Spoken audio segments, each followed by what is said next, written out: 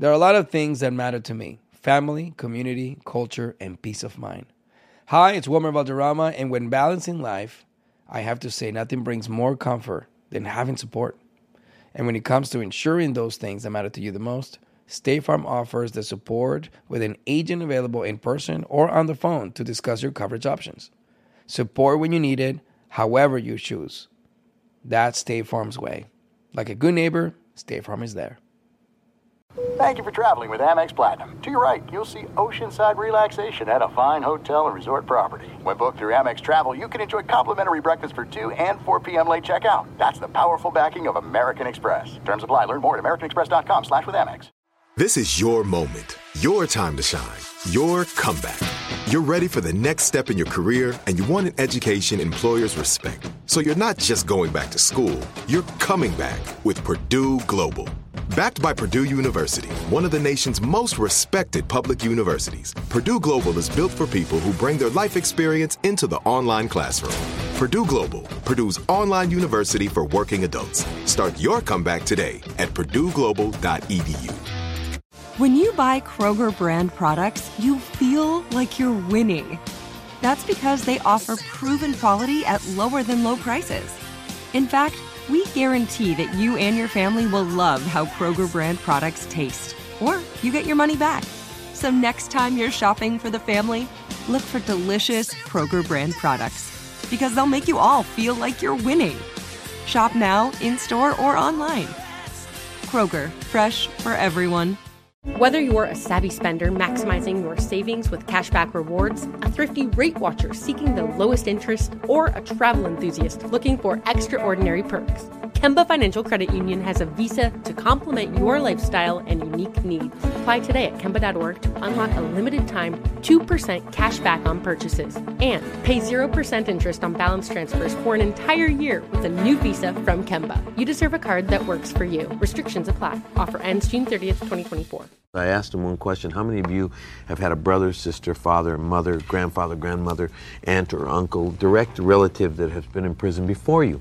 This is Edward James Olmos on PBS in 1992 promoting the movie he had just directed, produced, and starred in called American Me. 99%. Easily. I mean, just by a few, maybe out of 500, there was maybe 6 or 7 people, men who did not raise their hands. And Olmos was asked a simple question. How the hell did you shoot this movie in a real prison with real inmates? So he described his experience in Folsom Prison, speaking to a group of inmates. And I asked them how many would like to have their sons or their grandsons or their, their brothers, nephews or nieces or relative after them come in here. And then none of them raised their hands. I said, okay, fine. Help me make this movie. Yeah. And they did. Olmos was a household name at the time. He had spent 5 years on Miami Vice, nominated for an Oscar, and now he was talking to mainstream audiences about his passion project. It's the first time in the history of this country that we saw a penal institution opened up this way, allowed to be photographed, and inmates used. Now, and the first time in the history of this country that Folsom Prison, one state prison, where blacks, whites, browns, yellows, and reds all work together towards one common goal and one common understanding. The film leaves you with a pessimistic message, doesn't it? Well, no, it leaves you with a truth.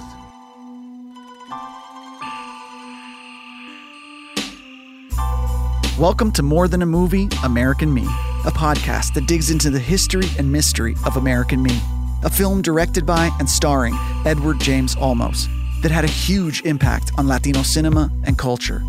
I'm your host, Alex Fumero, and I'll be diving into the controversy behind the movie. This iconic 1992 film was a big deal for the Latino community, especially Chicanos. But unfortunately, its legacy was dealt a serious blow when several of the film's gang consultants were murdered shortly after its release. Even Edward James Olmos was possibly threatened and extorted. In fact, while I've been researching and interviewing people related to this film that came out 30 years ago, over and over again, I get eerily similar responses like, "I won't talk about that," or flat out, "Leave this alone." On each episode, I'll peel back a layer on the mystery and myths surrounding American Me. By the way, if you haven't listened to our first episode, stop, go back, and start there, or this shit is just going to be too confusing. Let's review the fallout after the release of American Me. 1. Although there was critical acclaim, there was heavy blowback to the movie, both from the Latino community and the Mexican mafia. 2. Several people who were associated with the film were murdered after the movie came out. And 3. The rumor is that it was so bad there was a bounty on Edward James Olmos. And some say he even paid anything from $100,000 to $1 million to the Mexican mafia to stay alive. And even though he said he did, it really looks like Olmos never got permission from the Mexican mafia to tell this story, at least not the version that ended up on screen. So why would he do all this? In order to better understand that, we're dedicating this entire episode to the one, the only, Edward James Olmos. But first, let's recap who Edward James Olmos plays in this movie. American Me tells the story of Montoya Santana, leader of La Primera gang, and it follows him from juvie to prison where he eventually is murdered. The film shows Santana's turn from lost street kid to gang leader to convicted felon to disenchanted veterano questioning his life choices. Santana is seen on both sides as both the victim of violence and the perpetrator of it. We first meet Olmos as the older version of Santana, having graduated from juvie to Folsom Prison. Olmos plays him as a confident prison thug, hungry for power on the inside, comfortably doling out orders to underlings. Power became our game. Power to provide everything you find outside. But later, when Santana is let out of prison, he is no longer in control of the world around him. He struggles. That's painfully demonstrated in a scene where Santana can't perform with his girlfriend until he turns a consensual exchange into an act of violence. The scene is juxtaposed with another scene in prison where his gang sexually assaults an enemy. It's a bleak sequence, but it's a turning point for Santana in the film. He's become a monster, and he realizes he's no longer in control of the violence. The violence is controlling him. From that point on, Olmos plays the character as a man changed. Someone looking not for redemption per se, but for who he is when you take the gang life away from him. In the final scene of the movie, Santana, who has rejected the gang's way of life and is about to pay the price for it, faces down his assailants with confidence. You got a lot of heart, Carnal. Maybe too much. You always gotta give it your best shot, you know? It's a clear and tragic message. No matter how alluring the power and control of gang life may seem, you can never truly escape the consequences of it, even if you mean well. But who was Edward James Olmos before he stepped into the role of Montoya Santana?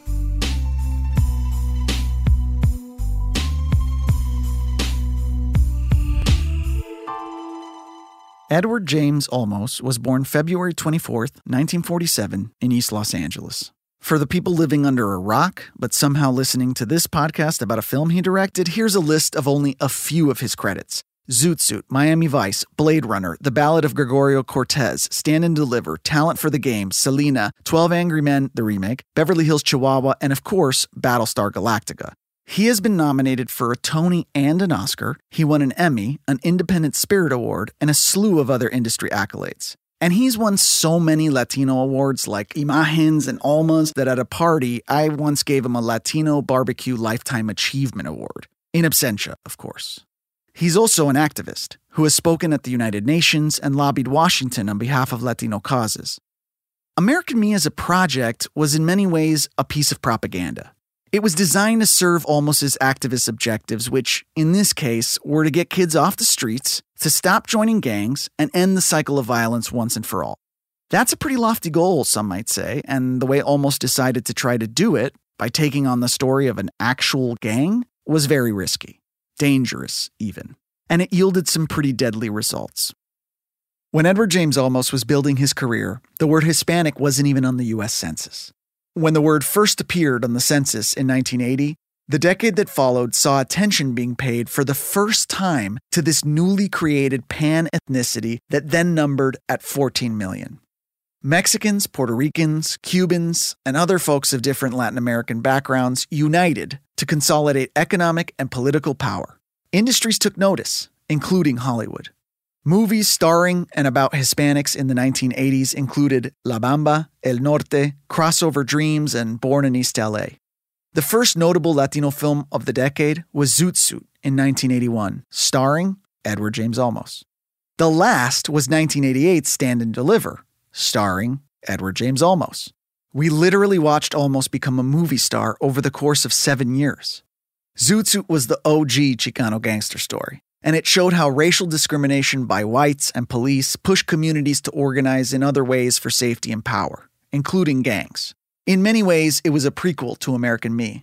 The movie would change Edward James Olmos' life forever. And I remember falling to the ground as when I got the phone call from the Mark Taper asking me to play that role. I fell down crying because I knew what this meant. Olmos plays El Pachuco, a mythical character meant to literally embody Chicano culture. In other words, Edward James Olmos makes his on-screen debut basically playing Chicano Man. Our Pachuco realities will only make sense if you grasp their stylization. It was a secret fantasy of every vato, living in or out of the Pachucada, to put on the Zoot Suit. You can see how El Pachuco's kind of spoken word way of narrating influenced Santana's voiceover at the beginning of American Me. Zoot Suit, new suit. It sounded all the same. It was his role in Zoot Suit that caught the eye of casting director Jane Feinberg when she was casting Ridley Scott's 1982 sci-fi classic Blade Runner. Eddie I'd known for a long time, and I brought him in to meet with Ridley. And it was Eddie's idea to play a multinational, multi-ethnic, multilingual character who had a vocabulary of his own.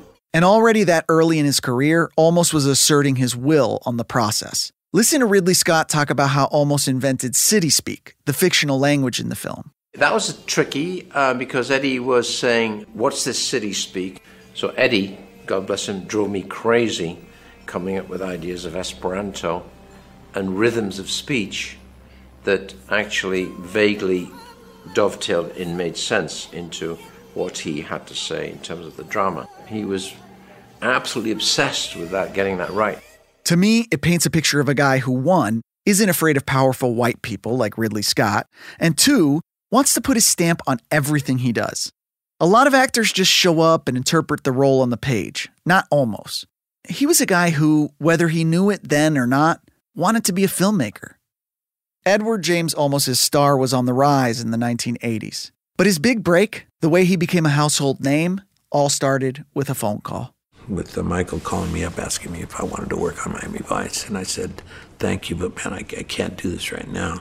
Michael Mann, who would go on to direct Heat, Last of the Mohicans, and Collateral, was the creator of Miami Vice, and almost still refused the role. I was afraid of Miami Vice getting me to that point of making me known, but not allowing me to do Latino-themed projects.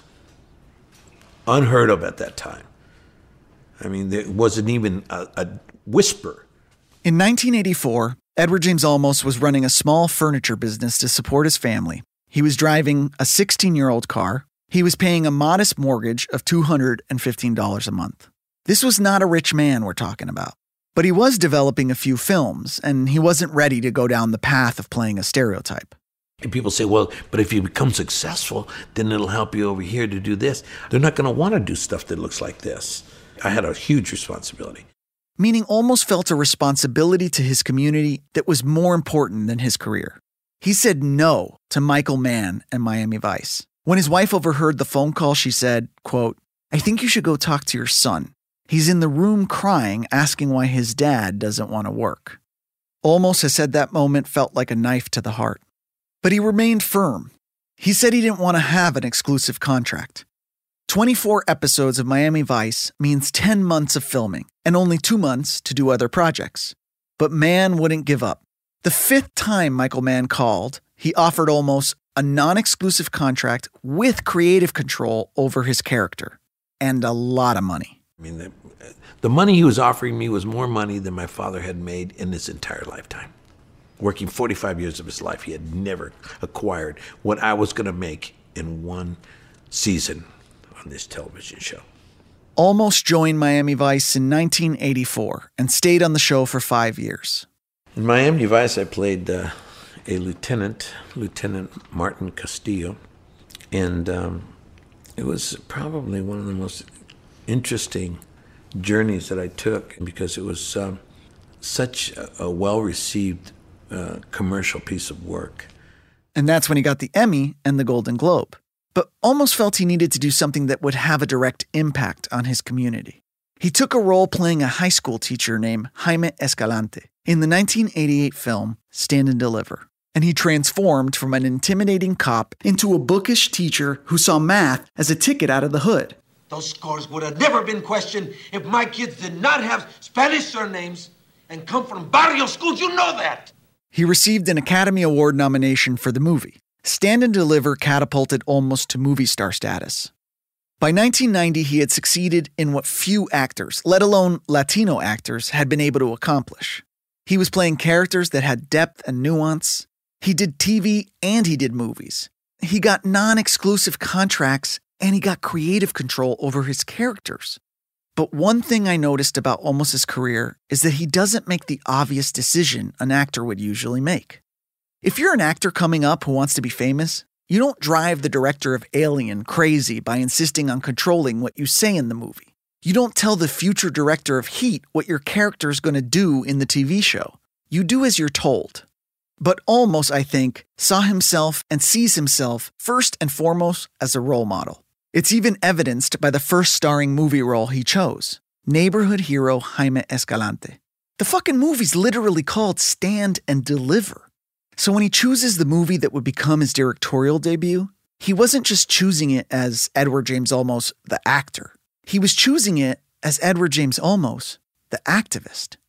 To Edward James Olmos, Making American Me was more than a movie. And we'll hear more about that side of him after the break with my guest, Rafael Agustin. There's no distance too far for the perfect trip. Hi, checking in for... Or the perfect table. Hey, where are you? Coming! And when you get access to Resi Priority Notify with your Amex Platinum card... Hey, this looks amazing. I'm so glad you made it. And travel benefits at fine hotels and resorts booked through Amex Travel, it's worth the trip. That's the powerful backing of American Express. Terms apply. Learn more at americanexpress.com/withAmex. Trinity School of Natural Health can help you be part of the fast-growing health and wellness industry. With an education that empowers communities, Trinity grads can change lives by applying natural health principles and techniques in holistic practices or stores selling nourishing health products. Offering 19 online programs that fit your busy schedule, you'll get training to help turn your passion into a career. Enroll today at trinityschool.org. That's trinityschool.org. Open a limited-time 11-month certificate at Kemba Financial Credit Union. At 5.25% APY, it's more than triple the national average, plus it's a safe and secure way to grow your money. Visit your local branch or kemba.org/CD for details. Offer expires May 31st, 2024. APY equals annual percentage yield. Restrictions apply. $500 minimum and $250,000 maximum deposit. Advantage status required. Comparison based on bank rate average. Federally insured by NCUA. Are you still searching for your perfect place to call home? Well, now is the time to buy at Fisher Homes. If you're looking to move in before the end of 2024, May could be your last opportunity to start building your dream home and close before the year's end. If you're hoping to move in even sooner, Fisher Homes also has homes that are move-in ready and waiting for you, where you can start enjoying the benefits of homeownership even faster. Schedule your personal tour with a new home advisor today at FisherHomes.com and make this spring the season you find your perfect home sweet home. This is it. Your moment. This is your time to make your comeback with Purdue Global. When you come back with a Purdue Global degree, you create opportunity for yourself, your family, and your future. It's a degree you can be proud of, a degree that employers will trust and respect. Purdue Global offers working adults like you over 175 flexible degree programs to meet your specific career goals. These include associate, bachelor's, master's, and doctoral degrees and certificates. Purdue Global degree programs range from nursing to business to communication and more. Whatever your interest, we have the degree that will move you forward. You have the knowledge, you have the experience. Now it's time to get credit for the work you've done and earn the recognition you deserve with Purdue Global, Purdue's online university for working adults.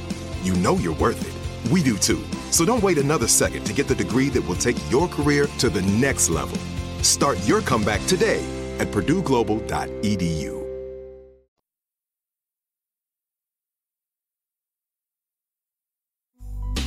Welcome back to More Than a Movie, American Me. I'm Alex Fumero. In the first half of this episode, we dug into the actor Edward James Olmos and how his career ascension into Hollywood royalty brought him to the making of American Me. For the record, we reached out to Mr. Olmos 3 separate times to see if he'd talk to us. Each time he declined. In fact, you'd have a hard time finding anything online after 1992 where Olmos discusses American Me at all. So instead, in this part of the episode, we dive into the man Edward James Olmos, who is a mentor to my guest, Rafael Agustin. I could not get Edward James Olmos, but I have the next best thing sitting right in front of me. My name is Rafael Agustin. Everyone in town calls me Rafa. And to his credit, he actually didn't say no. He said, I can't. Which is big difference. That is a big difference. Okay, big Zach Morris timeout. Fuck yeah, it's a big difference. When we were recording this just kind of like flew by me, but wow. Now just thinking about it, the man said he can't talk about it. Can't. It's been 30 years. Okay, time in. I think, I'm never going to speak about his feelings into all of this, but I'm here just to really talk more about who he is as a person. When Rafa was a student at UCLA, he interned at a film festival called La Leaf, founded by Edward James Olmos. And it just so happened that one day... This is no lie. One day, I was working, I was fixing a desk. I was literally laying down on the floor working up and doing the nail. Because even at a Latino film festival, they make you do manual labor. I'm telling you, that's the main reason I was there.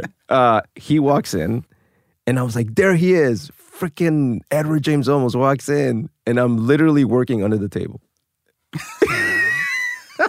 Did you say hi from under the table? Yeah, no. Well, I stood up quickly and he was just like, he was so gracious. He was like, thank you so much for being, I'm a student volunteer, right? So he was like, thank you so much for being here, for being part of the movement. And I was like, what movement? Well, I don't even know what movement we're doing. But that one sentence, being part of the movement, is so, I feel like from everything I've learned about him and my own interactions with him, emblematic of who he is he views himself as constantly within a movement. Correct. Right? Can you talk a little bit about that ethos? Yeah, of course. I mean, not just the lack of representation movement in Hollywood, not just lack of proper funding for school education movement. He's also talking about the Chicano movement and everything else that he's been working on.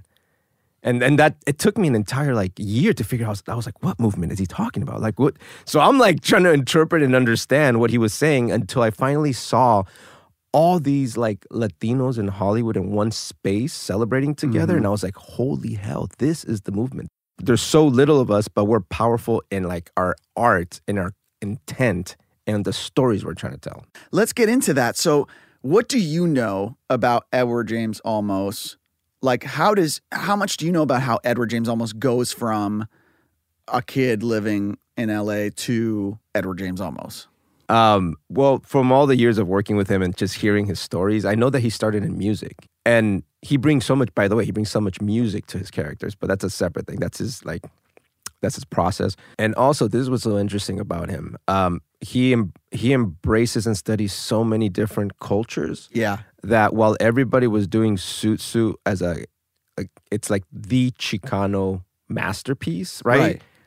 He's performing El Pachuco as if it was kabuki theater. Whoa. That's what's so legendary about him. When he does Blade Runner, Ridley Scott didn't ask him to create a new language. They didn't ask him to do the origami. He did that himself. In fact, Olmos' most famous line in the movie, too bad she won't live, but then again, who does? That was ad-libbed. He was surprised Ridley Scott left it in. He even invented the made-up language in the movie, city speak. 100%. That's why he's so freaking amazing. That's why we love him so much. I have spoken to some folks who were involved in the making of American Me, and I won't say who they are yet because they, frankly, are afraid to talk about American Me. But one of the things that I've heard is that there were several versions of the script and that EJO did his own pass on the script and that the studio, Universal, wasn't happy with that as a final product. And so they brought in more writers, and that there was a lot of tension between him and those writers because he did not like being rewritten. He wanted absolute and total control over the finished product. And that seems to be a theme in how he works. And in the making of this movie, we've heard many times that he saw American Me as, I don't think he would call it this, but I would call it a propaganda piece, right? That it's a piece of politics. It's a piece of, I'm going to make this movie and it's going to have an impact on the community and especially youth in the community, and it's going to dissuade them from a certain life path, you know? I mean, I will say that if anyone takes anything about this conversation, it's that his intent was intentional. When people watch The Godfather today, we romanticize that, and we all like, man, we want to have power and be in the mafia. You know what I mean? When he made American Me, he wanted to make sure he did the exact opposite of The Godfather. Right. So I say that because I'm not just talking to a writer in Hollywood. I'm talking to someone who lives and breathes thinking about Latinos' roles in Hollywood. Yeah. So when we approach the themes of this movie, I want to kind of talk about it that way. And one of the things that you can't ignore in this movie is the use of sexual violence as what seems to me like a deterrent to joining a gang, right? Or to gang life.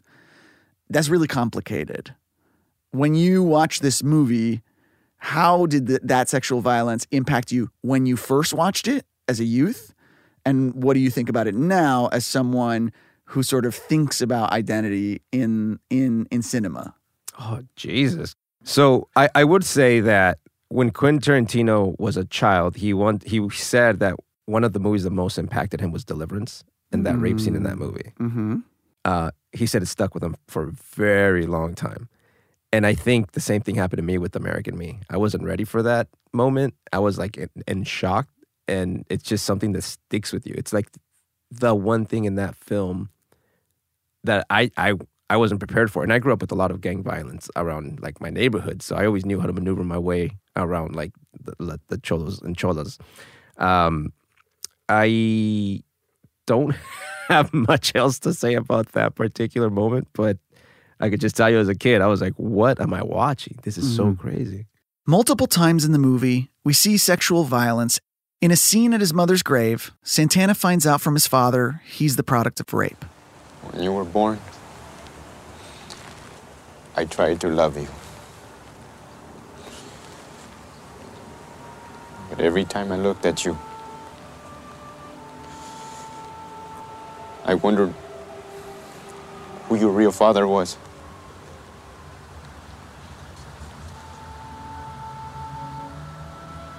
I wondered which sailor's blood you carried inside you. In a critical moment in the film, Santana is the victim of sexual assault while in juvie. Many believe these two scenes were the catalyst for real-life murders. This depiction of male-on-male sexual assault in a culture we know to be machista also reads as intentionally homophobic. Like, what's shameful about it isn't just that you were assaulted and made to feel powerless, but that it was by a man. So I asked Rafa if he was reading the use of violence by Olmos the same way I was, and what he thought the reaction would be if American Me came out today. Jesus Christ, in the same way that we react to Game of Thrones. I mean, you watch that in Game of Thrones, I don't think, oh, I want to join Westeros. I watch American Me and I'm like, I don't want to join that. Right. For me, actually, the thing that I would most want to know today is how based on reality it is. If that's, I mean, I don't know if that's true or if it's not true. I don't know what the intent of the writers were, but that's where my brain goes every time I watch something that's loosely based on real life. Like, why did we want to exploit this moment? For what effect? And if there's any kernel of truth to it. How do you think a man being sexually assaulted by another man, how do you think that victim is perceived by a large portion of Latino or Chicano culture? Is it fair to say that some people might see that victim as like emasculated or soft or or less than, right? Like, is there a certain amount of like, yeah, but I wouldn't let that happen to me? The only thing I can say is that American Me was the most stolen movie in blockbuster history. So a lot of people related to it. A lot of people admired it. And God knows what that particular scene did to people. But it definitely did not glamorize like that lifestyle for sure. For sure. I think that's, yeah. And I think that was the intent. Correct. Right?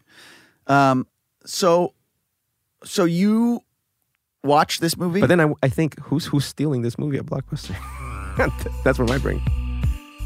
Coming up on More Than a Movie, we'll talk about how American Me ever got made in the first place and how the movie's fallout changed Edward James Olmos' career forever. There's no distance too far for the perfect trip. Hi, checking in for... Or the perfect table. Hey, where are you? Coming!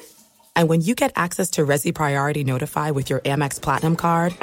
Hey, this looks amazing. I'm so glad you made it. And travel benefits at fine hotels and resorts booked through Amex Travel, it's worth the trip. That's the powerful backing of American Express. Terms apply. Learn more at americanexpress.com/withAmex. Trinity School of Natural Health can help you be part of the fast-growing health and wellness industry. With an education that empowers communities, Trinity grads can change lives by applying natural health principles and techniques in holistic practices or stores selling nourishing health products. Offering 19 online programs that fit your busy schedule, you'll get training to help turn your passion into a career. Enroll today at trinityschool.org. That's trinityschool.org. Whether you're a savvy spender maximizing your savings with cashback rewards, a thrifty rate watcher seeking the lowest interest, or a travel enthusiast looking for extraordinary perks, Kemba Financial Credit Union has a visa to complement your lifestyle and unique needs. Apply today at Kemba.org to unlock a limited-time 2% cash back on purchases and pay 0% interest on balance transfers for an entire year with a new visa from Kemba. You deserve a card that works for you. Restrictions apply. Offer ends June 30th, 2024.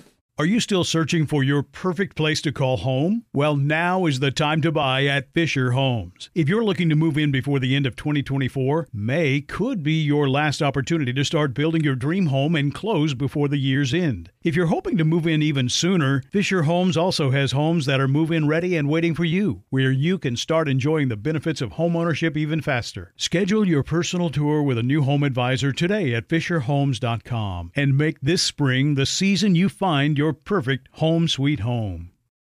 This is it. Your moment. This is your time to make your comeback with Purdue Global. When you come back with a Purdue Global degree, you create opportunity for yourself, your family, and your future. It's a degree you can be proud of, a degree that employers will trust and respect. Purdue Global offers working adults like you over 175 flexible degree programs to meet your specific career goals. These include associate, bachelor's, master's, and doctoral degrees and certificates. Purdue Global degree programs range from nursing to business to communication and more. Whatever your interest, we have the degree that will move you forward. You have the knowledge, you have the experience. Now it's time to get credit for the work you've done and earn the recognition you deserve with Purdue Global, Purdue's online university for working adults. You know you're worth it. We do too. So don't wait another second to get the degree that will take your career to the next level. Start your comeback today at purdueglobal.edu.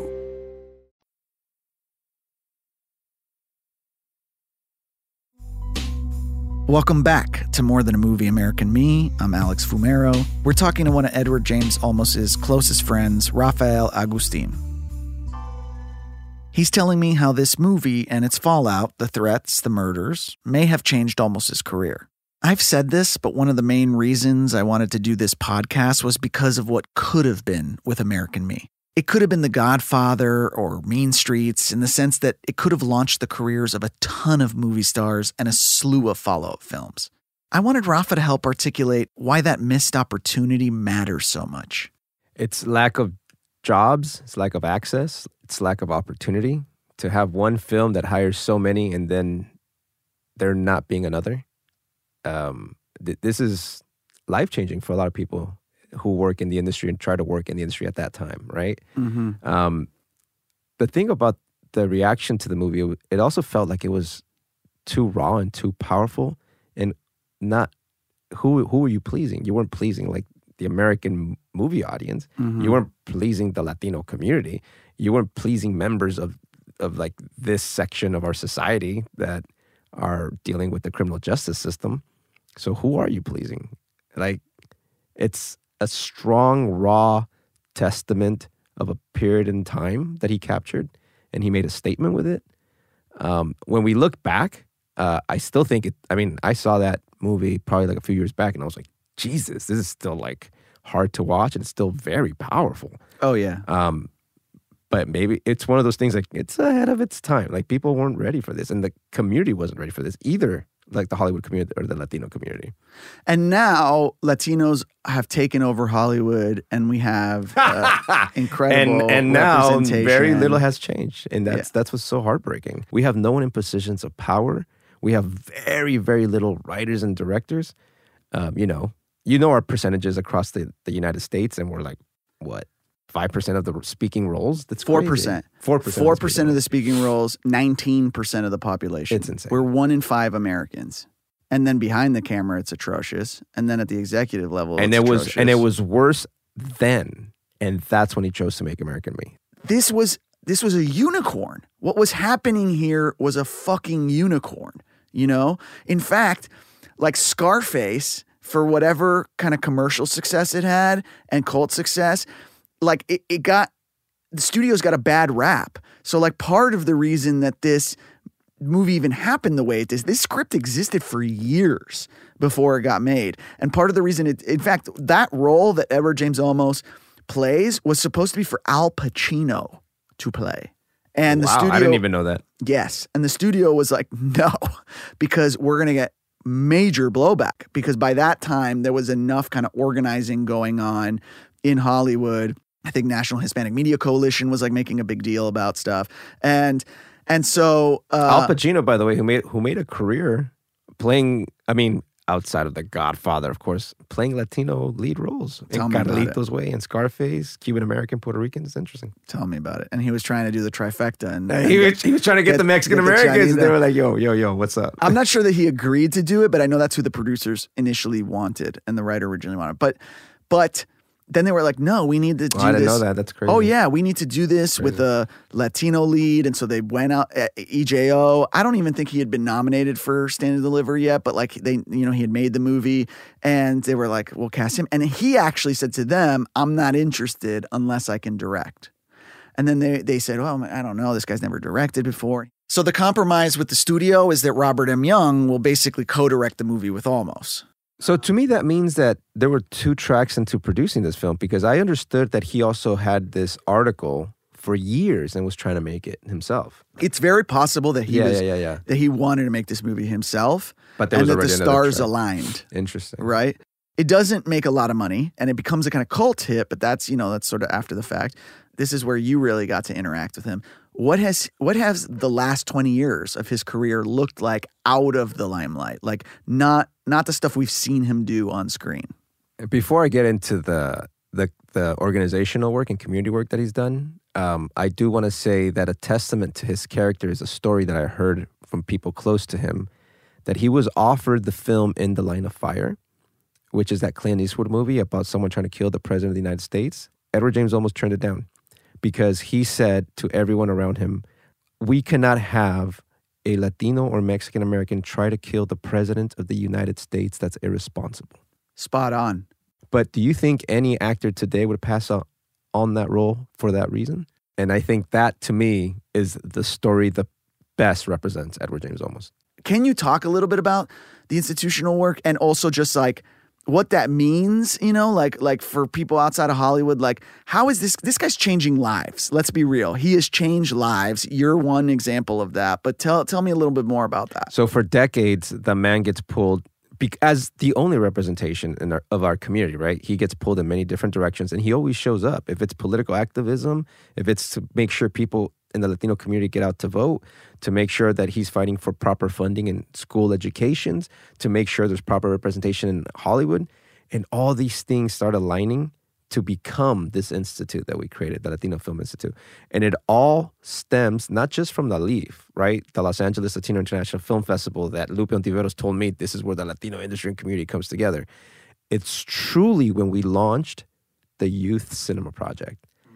That's when everything changed. I mean, the man himself has told me, when I leave this earth, people will not remember me for my activism and people will not remember me for my Hollywood work. They will only remember me for the Youth Cinema Project. He has found new meaning in life because of this work. And what is it? So the Youth Cinema Project essentially took film graduate school and put it in 4th grade. What we do is not revolutionary. The age that we do it is. And to me, this is full circle for Mr. Olmos because he really came into national consciousness by portraying Jaime Escalante, a man who argued that marginalized students and children will rise to the level of expectation. And no one believed they would until someone believed in them. And now he's doing the same thing, but through film in schools. Because what does film do? A film project, as you know as a producer yourself, the amount of communication, collaboration, critical thinking, creativity that goes into a film, those are like the 4 pillars that all schools want to accomplish. So the project itself is not the film, it's the student. It's the amount of work, the self-advocacy, the growth, them wanting to read and write because they're not thinking we're studying, they're thinking we're making a film. The idea of telling your own story, the social, emotional empowerment, this work is truly changing lives. And this is the work that he knows he's going to be remembered for. And this is the work that I also think he's going to be remembered for. Because you wait until, right now we're all throughout the state of, not all, but we're working a lot of school districts throughout the state of California. You wait until the rest of the United States gets a hold of this. Like, how are we going to have a fighting chance in Hollywood if you start post-college? We have plenty of brilliant artists in our community. We just don't have the access and funding. So that's what we're trying to address. How do we prove to people that we're worth investing in? And how do we help them get that access into Hollywood? So, in a way, I wonder if you think, I mean, do you think Edward James Olmos would be doing this stuff if he were like directing a film every 2 years, you know? But do you think that maybe the kind of aftermath of American Me, like ironically sort of like pushed him into a more direct action kind of way of intervening in young people's lives? Because he made this movie to intervene in young people's lives, right? But he sort of ends up actually intervening in young people's lives. Correct. And I think this is the way I think of American Me. It is so easy to get projects that are about gangs and narcos greenlit by our community, right? Mm-hmm. And I think he was able to get this greenlit and then turned it on its head. That's how I'd like to choose to think of this film, because he's told me he's tried for nearly 20 years to make the film about the first Latino Medal of Honor winner, and he can't get anyone to want to do that project. But when it comes to gangsters and when it comes to like narcos, people want to jump on that right away. Well, maybe a Latino, maybe a youth cinema project director one day will make that movie and it'll come full circle. We truly hope so. I mean, the stories that are coming out of our public schools are they'll break your heart. They're so powerful, so powerful, because our kids might not have the money and might not have like the access, but we have the stories is what we have. I do have one last question that I ask everybody. What is your favorite scene in American Me? Oh my God. Let me think about that.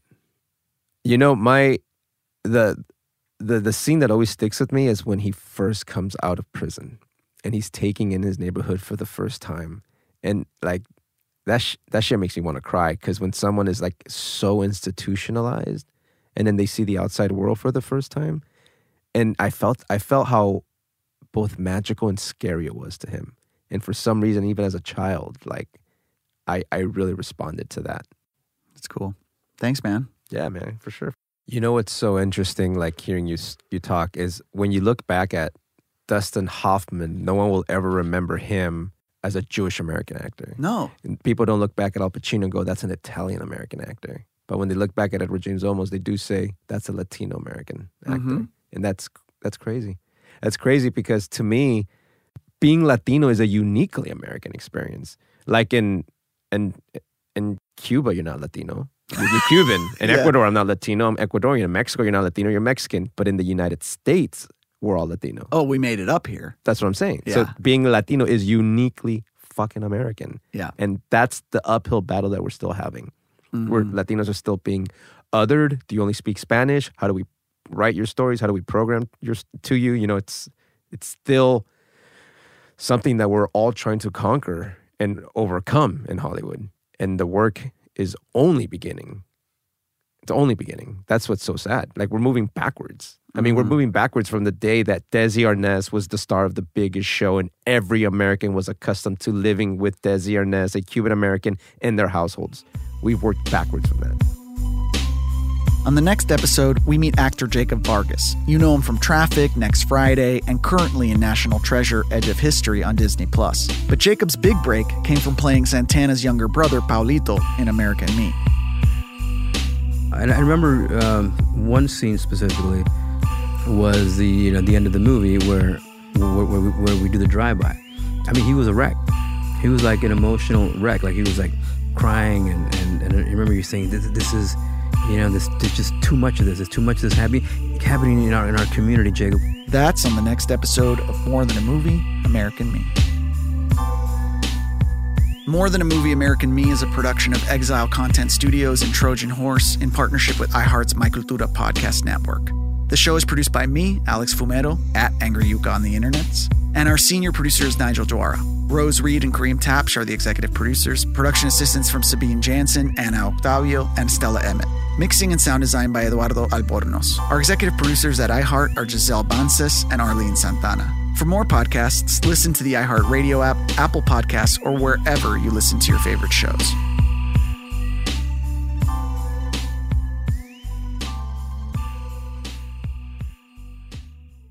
Being a chef means keeping your cool in the kitchen.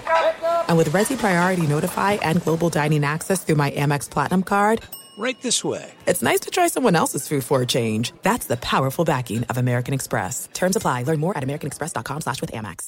Trinity School of Natural Health can help you be part of the fast-growing health and wellness industry. With an education that empowers communities, Trinity grads can change lives by applying natural health principles and techniques in holistic practices or stores selling nourishing health products. Offering 19 online programs that fit your busy schedule, you'll get training to help turn your passion into a career. Enroll today at trinityschool.org. That's trinityschool.org.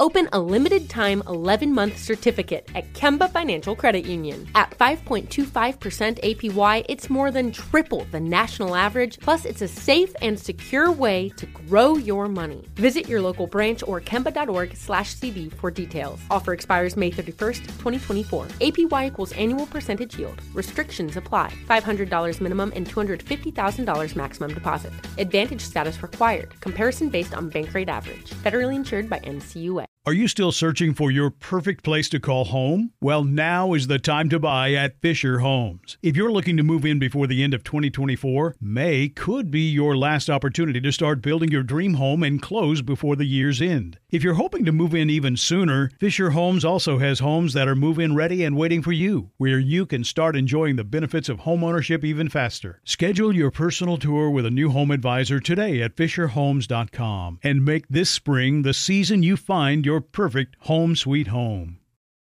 We went from normal life, healthy child to acute lymphoblastic leukemia, or B-cell ALL. The St. Jude team came up to get CJ via ambulance. Shortly after that, I noticed a rainbow. It meant that there was hope. We were driving into hope. To have hope is to have your child healthy, and we have that because of St. Jude. You can help kids fight childhood cancer. Please become a St. Jude Partner in Hope today by visiting musicgives.org.